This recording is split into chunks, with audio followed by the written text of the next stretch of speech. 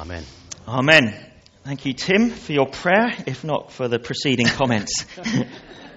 So, great to be here with you this morning. And I've got actually two opening questions. I want you just to discuss briefly where you are with the people around you. Okay, so the first question, is the world a better place than 10 years ago?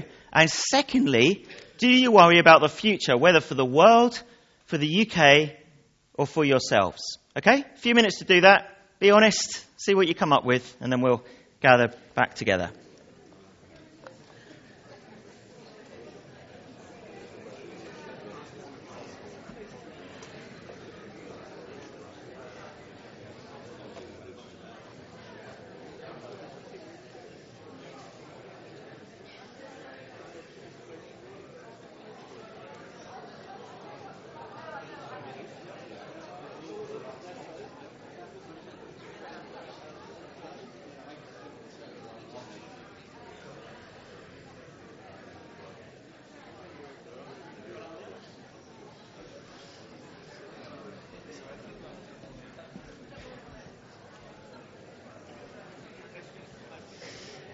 Just come and say hello. Hi, Tom. Just remind me of your name. Ron and Wendy. Ron and Wendy. Yeah. That's a good show. No and no. No and no. Okay. Good. Good. Yeah. I think I'm with you.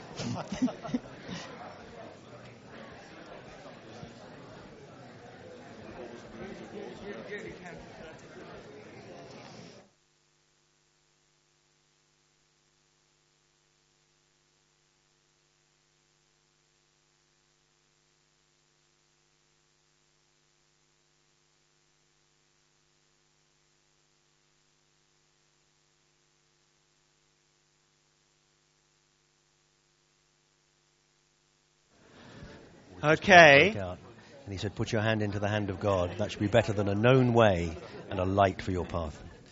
Okay, was that fun? Can you hear me? Yes. Can you hear me now? Yes. Good. Excellent. So let's have a quick show of hands. Who said the world is not a better place than 10 years ago?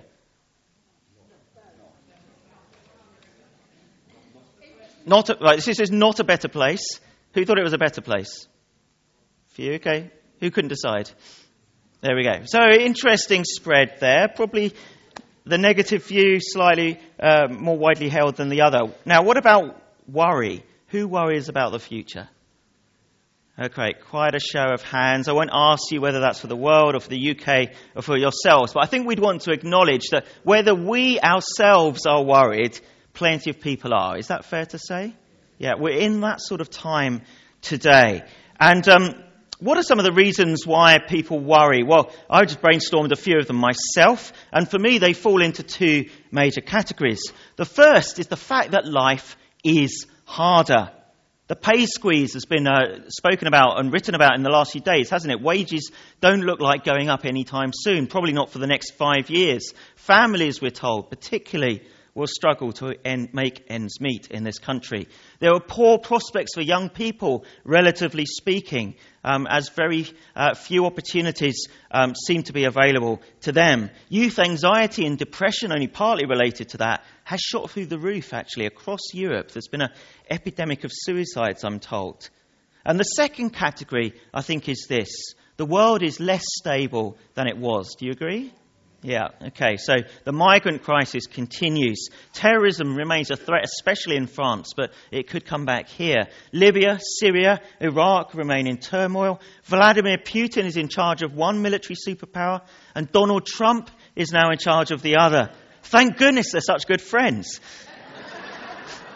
All we need to do is elect Nigel Farage as our next Prime Minister, and we'll all be one big happy family. There we go. That's lightened the mood. Right. But more seriously, what do we actually have in terms of harmony and unity? Let's be honest, we have a disunited America. I read last week, actually, a few days ago, that Donald Trump has only left Trump Tower twice since he's been elected because there's so many protesters out on the street. He'd rather stay in there the whole time. That is the state of America, the leading Christian nation in the world, the one that's helped protect the world. It's worrying times. America's disunited, but I think it's also fair to say that perhaps more than for decades, we've got a disunited Europe and the UK as well. We want to leave Europe and Scotland wants to leave us. And it's a problem, plagued with difficulties. How do we respond to that?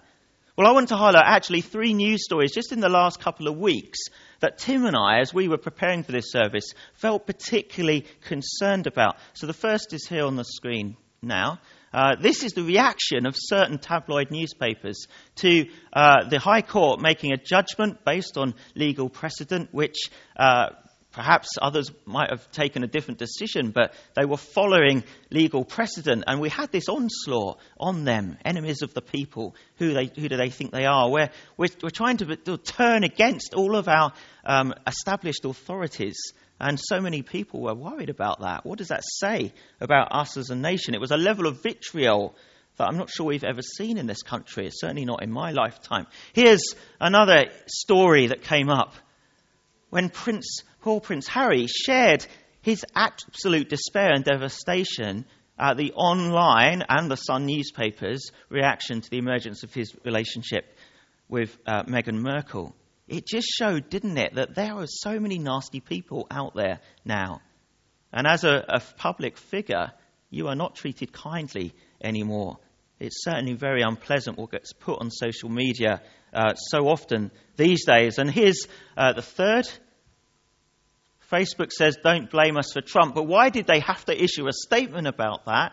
Because there was a lot of analysis about how in America, particularly, but also in this country now, so many people get their news from Facebook. And now you might think, well, there's no problem with that. Except what Facebook does is based on your previous reading preferences. It only shows you stories written by people or from a perspective that it knows you already agree with.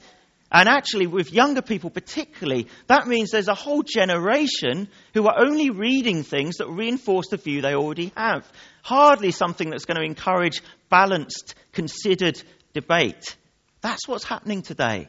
And you've even got news channels, whether it's Fox News or whatever, who are taking such a perspective that the people who watch the news thinking that it's impartial actually are being heavily skewed in one direction or another. And what has that done to us as a nation, and particularly to America as a nation? Well, I think, and Tim thinks, that it's led to the situation where we've stopped listening to each other, where we're getting divided into increasingly polarised extremes, only fueling each other's anger with the other. And it has to raise the question too, do we no longer value decency, respect and truth? Does Donald Trump's election, for example, signal that these are no longer important?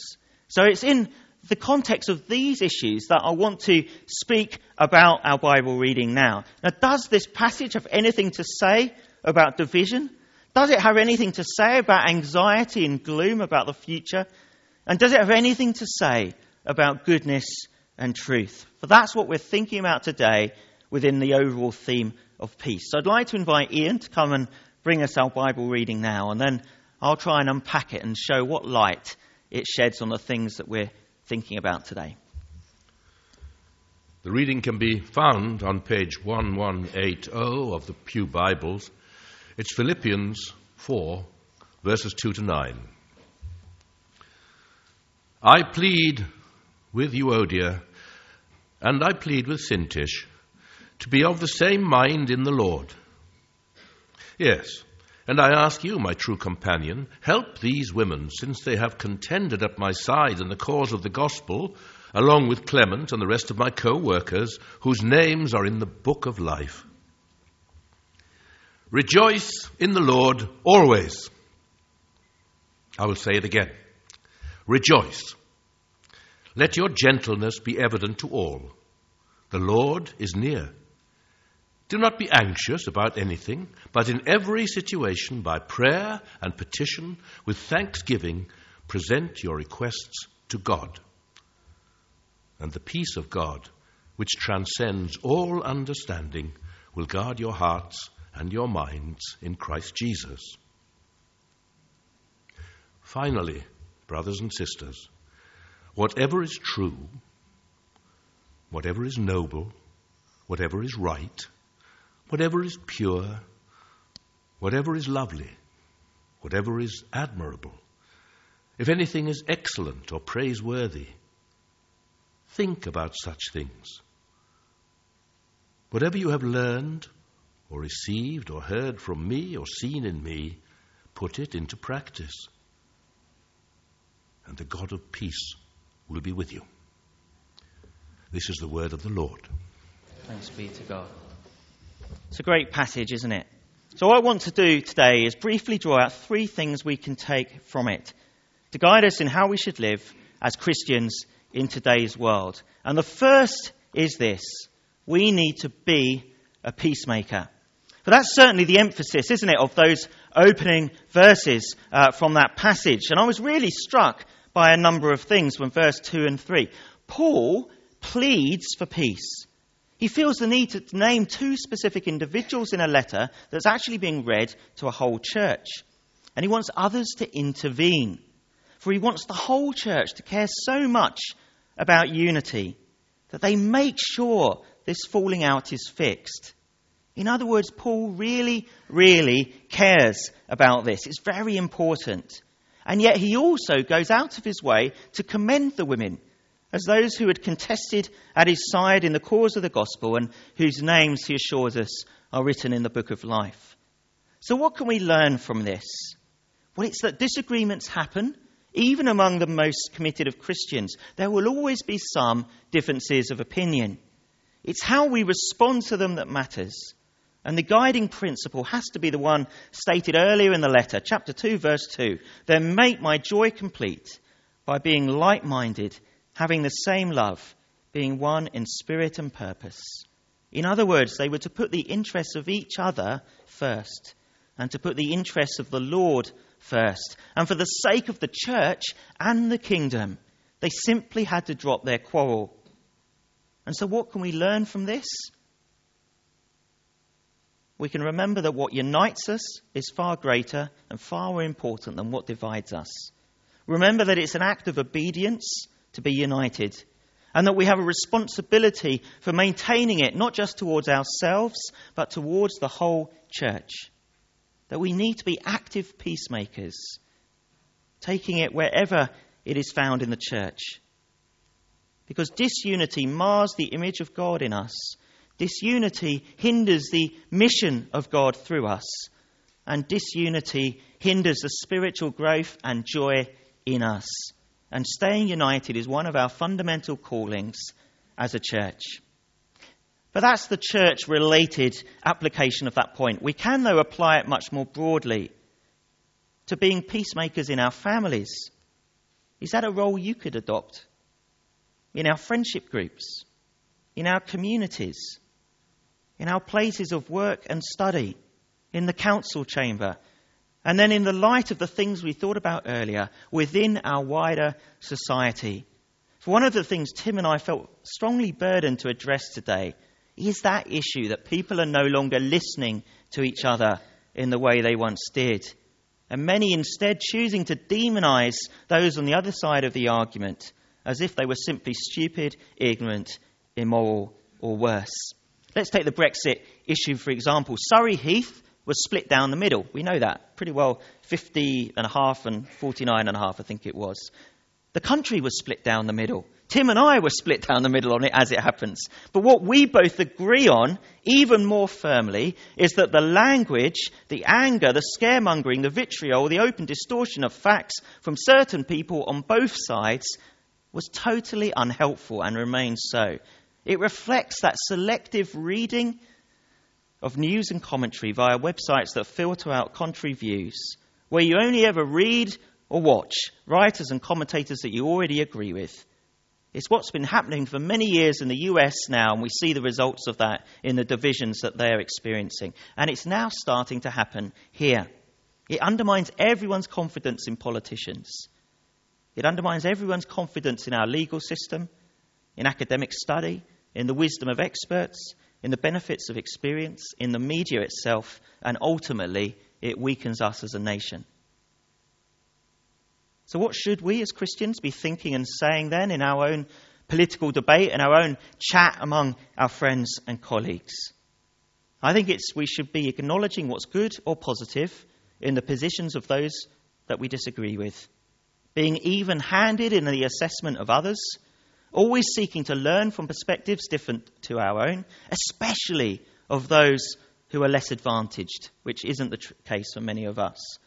Recognizing that people can have valid reasons for taking positions we don't agree with, and finding out what they are. Just to give you an example, I'm not a Trump fan, I'll be honest, but the blue-collar Americans in areas of industrial decline desperately voted in some numbers for him because they thought he was the only one who could possibly change anything in their area with their economic difficulties. And we need to always keep in mind the bigger picture. And you know what? Actually, that's exactly what Paul does here in this passage. He doesn't take sides between Euodia and Syntyche, even though I'm sure he knew perhaps who was more to blame. He acknowledges both of their commitment to the spread of the gospel, and yet he gently points out how the interests of that kingdom trump their own, no pun intended, affirming them in who they are before Christ, before challenging them to change. And we can do likewise. We can be salt and light in our culture, bringing wisdom and balance and sensitivity and gentleness to the debate that we are involved in. We can take encouragement from the fact that our leaders of two of our major political parties and our Queen are actually Christians, called to represent and serve our nation in these very difficult times. So that's our first point. We are called to be peacemakers, and we can all do that. And boy, does our society need it. And here's our second point now. We are all called to pray. For that's what verses 6 and 7 tell us, don't they? In everything, by prayer and petition, present your requests to God. Again, peace is the consequence. And it's something we're to do with everything, with confidence and thanksgiving. The Lord is near, Paul reminds us. He is listening. And as Paul makes clear elsewhere, we're not just to pray for ourselves, but for kings, queens, and all those in authority as well. And I think this is really encouraging because it helps us to tackle all of those causes of anxiety with which we began, potentially bringing two really significant things. First, a possible change in our circumstances, because prayer changes things. I've certainly seen that in my own life on many occasions. I'm sure many of you have as well. And then secondly, a probable change in our perspective. Do not be anxious about anything, Paul says. And I don't think we should take that as a rebuke about when we do feel anxious, which we all do, let's be honest, at times. But rather it's an encouragement that when we pray and bring things to God and leave them with him, well, anxiety can and often will diminish. And we're to start our prayer with rejoicing in all that we've been given through Jesus, rejoicing that we have the freedom to pray and to bring our concerns before our Heavenly Father, and rejoicing that he loves us and longs to listen to us.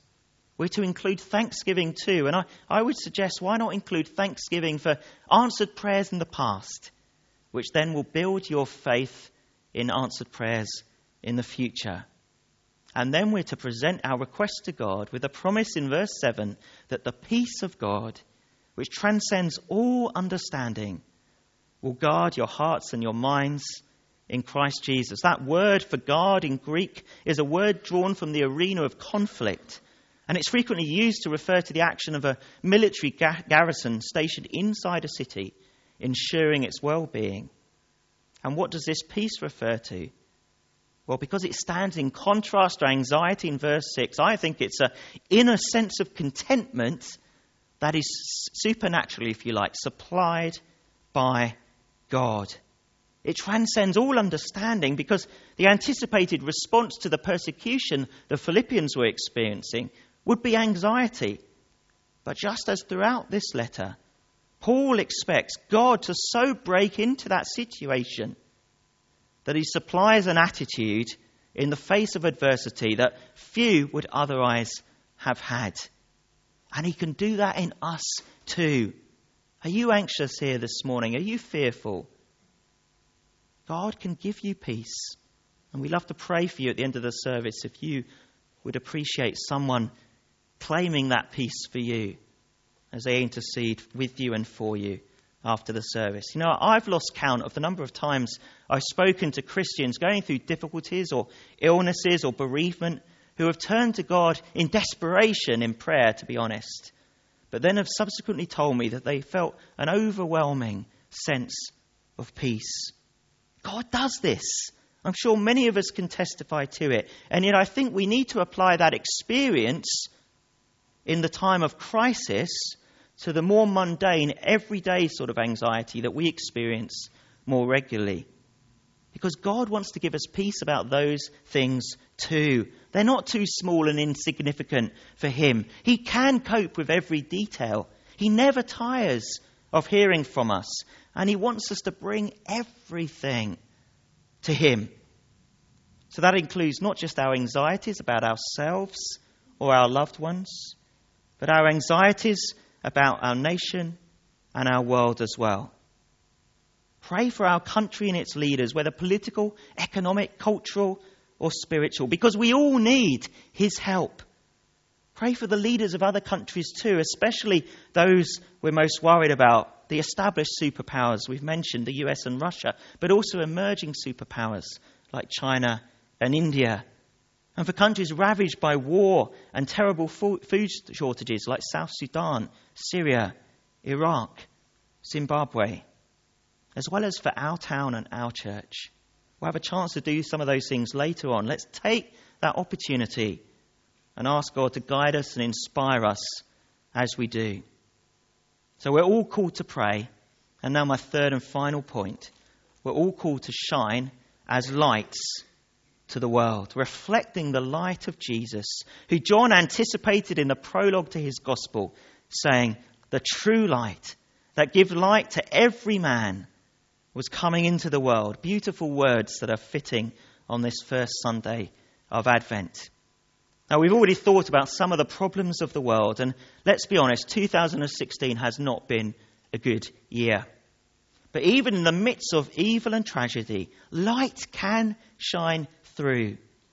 Here's a quote from another newspaper headline on the screen just a couple of days ago, and it's about the announcement after the court verdict and the imprisonment of the murder of Joe Cox, the MP killed this summer.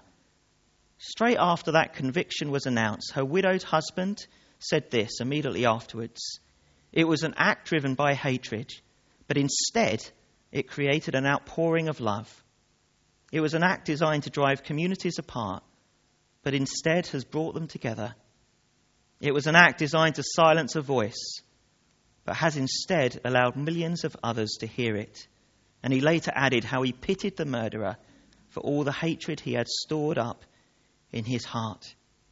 It was an astonishing, inspiring statement of hope, forgiveness and love that is such a contrast to the way people would have expected him to respond. And I think that's exactly the sort of example that Paul has in his mind when he writes in those final verses of our passage. Finally, brothers and sisters, whatever is true, whatever is noble, whatever is right, whatever is pure, whatever is lovely, whatever is admirable, if anything is excellent or praiseworthy, think about such things and not the other stuff. Look up. Look at those things that give you hope and joy, that assure you that goodness and love and truth will triumph. And it's not just Christians who are capable of such things. Of course not. I don't know what Brendan Cox believes. We should take encouragement and inspiration from goodness, truth, purity, wherever it's found. And I hope and pray that the memory of what Joe Cox lived for will go on speaking into the disillusionment with politics that many people, especially younger people, feel today. But what I do also know is that the ultimate source of whatever is true, whatever is noble, whatever is right, whatever is pure, lovely, admirable, excellent or praiseworthy is God through his Holy Spirit. For he made us in his image. And in a world and culture today where those things sometimes seem so absent, that light has never been more needed. And ultimately, the great hope of the Christian faith is this, found in the penultimate chapter of the Bible, Revelation 21. Now the dwelling of God is with man, and he will live with them. They will be his people, and God himself will be with them and be their God. He will wipe every tear from their eyes. There will be no more death, or mourning, or crying, or pain, for the old order of things has passed away. And Jesus said to all who will follow him in the Sermon on the Mount, "You are the light of the world. A town built on a hill cannot be hidden. Neither do people put a lamp and put it under a bowl. Instead, they put it on a stand, and it gives light to everyone in the house. In the same way, let your light shine before others, that they may see your good deeds and glorify your Father in heaven." And so I want to say to all of us today that actually the problems in the world and the relative absence of goodness, the absence of hope, the absence of truth, the absence of gentleness, the absence of compassion, the absence of love for people with different backgrounds or in a different situation to ourselves, is actually an opportunity in a situation where increasingly number of people have walked away from God, but where an increasing number of them are feeling unsatisfied, pessimistic, joyless and anxious. We have something so positive to bring. As people's need for something more, something greater than themselves, something good, true, lovely, admirable, noble, inspiring grows, so does the relevance, the appeal, and the absolute necessity of the hope, the peace, the wonder, the joy, the grace, the love, the mercy, and the goodness of the Christian faith. What do we need to do? We need to dare to be different. We need to practice what we preach. We need to get out there and walk the talk, and we need to allow God to fire us up. That we would shine brightly wherever we go, where the light of God in us and the love of God in us is so obvious and so natural that people cannot help be drawn towards it, whatever their preconceptions about the Christian faith might be. In other words, we need to live like those first disciples lived, in an era, let's remember, where their circumstances actually were far more difficult than our own. People like Paul, who in those final words of our passage said this, "Whatever you have learned or received or heard from me or seen in me, put into practice, and the God of peace will be with you." That is our calling, brothers and sisters. We need to be peacemakers. We need to pray for peace. And we need to live lives that point people to the source of peace, our Heavenly Father and our Saviour, Jesus Christ. So are you up for it? Are you up for it? We need to be up for it. We've got to be up for it. And being up for it will give us that purpose and that fulfillment, that peace and that joy that we hope for, that we need. So I'm going to ask the band to come up now, and as they get ready to lead us in a song of response, I just want to invite us all just to close our eyes and just invite the Holy Spirit just to apply whatever's been of Him in what we've heard this morning into our hearts and our minds. So I'm just going to invite the Holy Spirit to speak to us now. Come, Holy Spirit. Do you fill every person here gathered? Holy Spirit, would you just speak into our hearts now of whatever you're challenging us about and whatever you are prompting us to do as a response. So we just open ourselves up to you now. Would you speak to us now, we pray?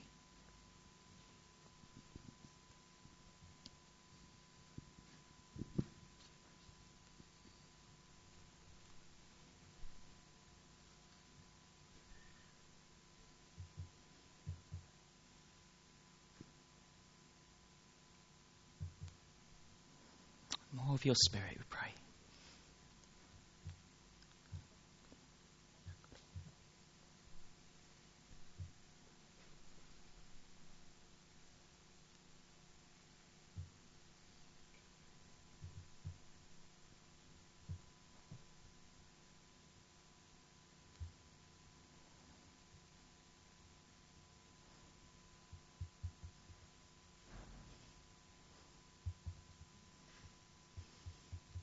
Father, thank you that you have spoken.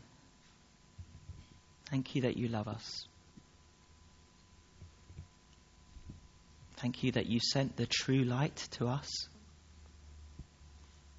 and called us to be lights to the world.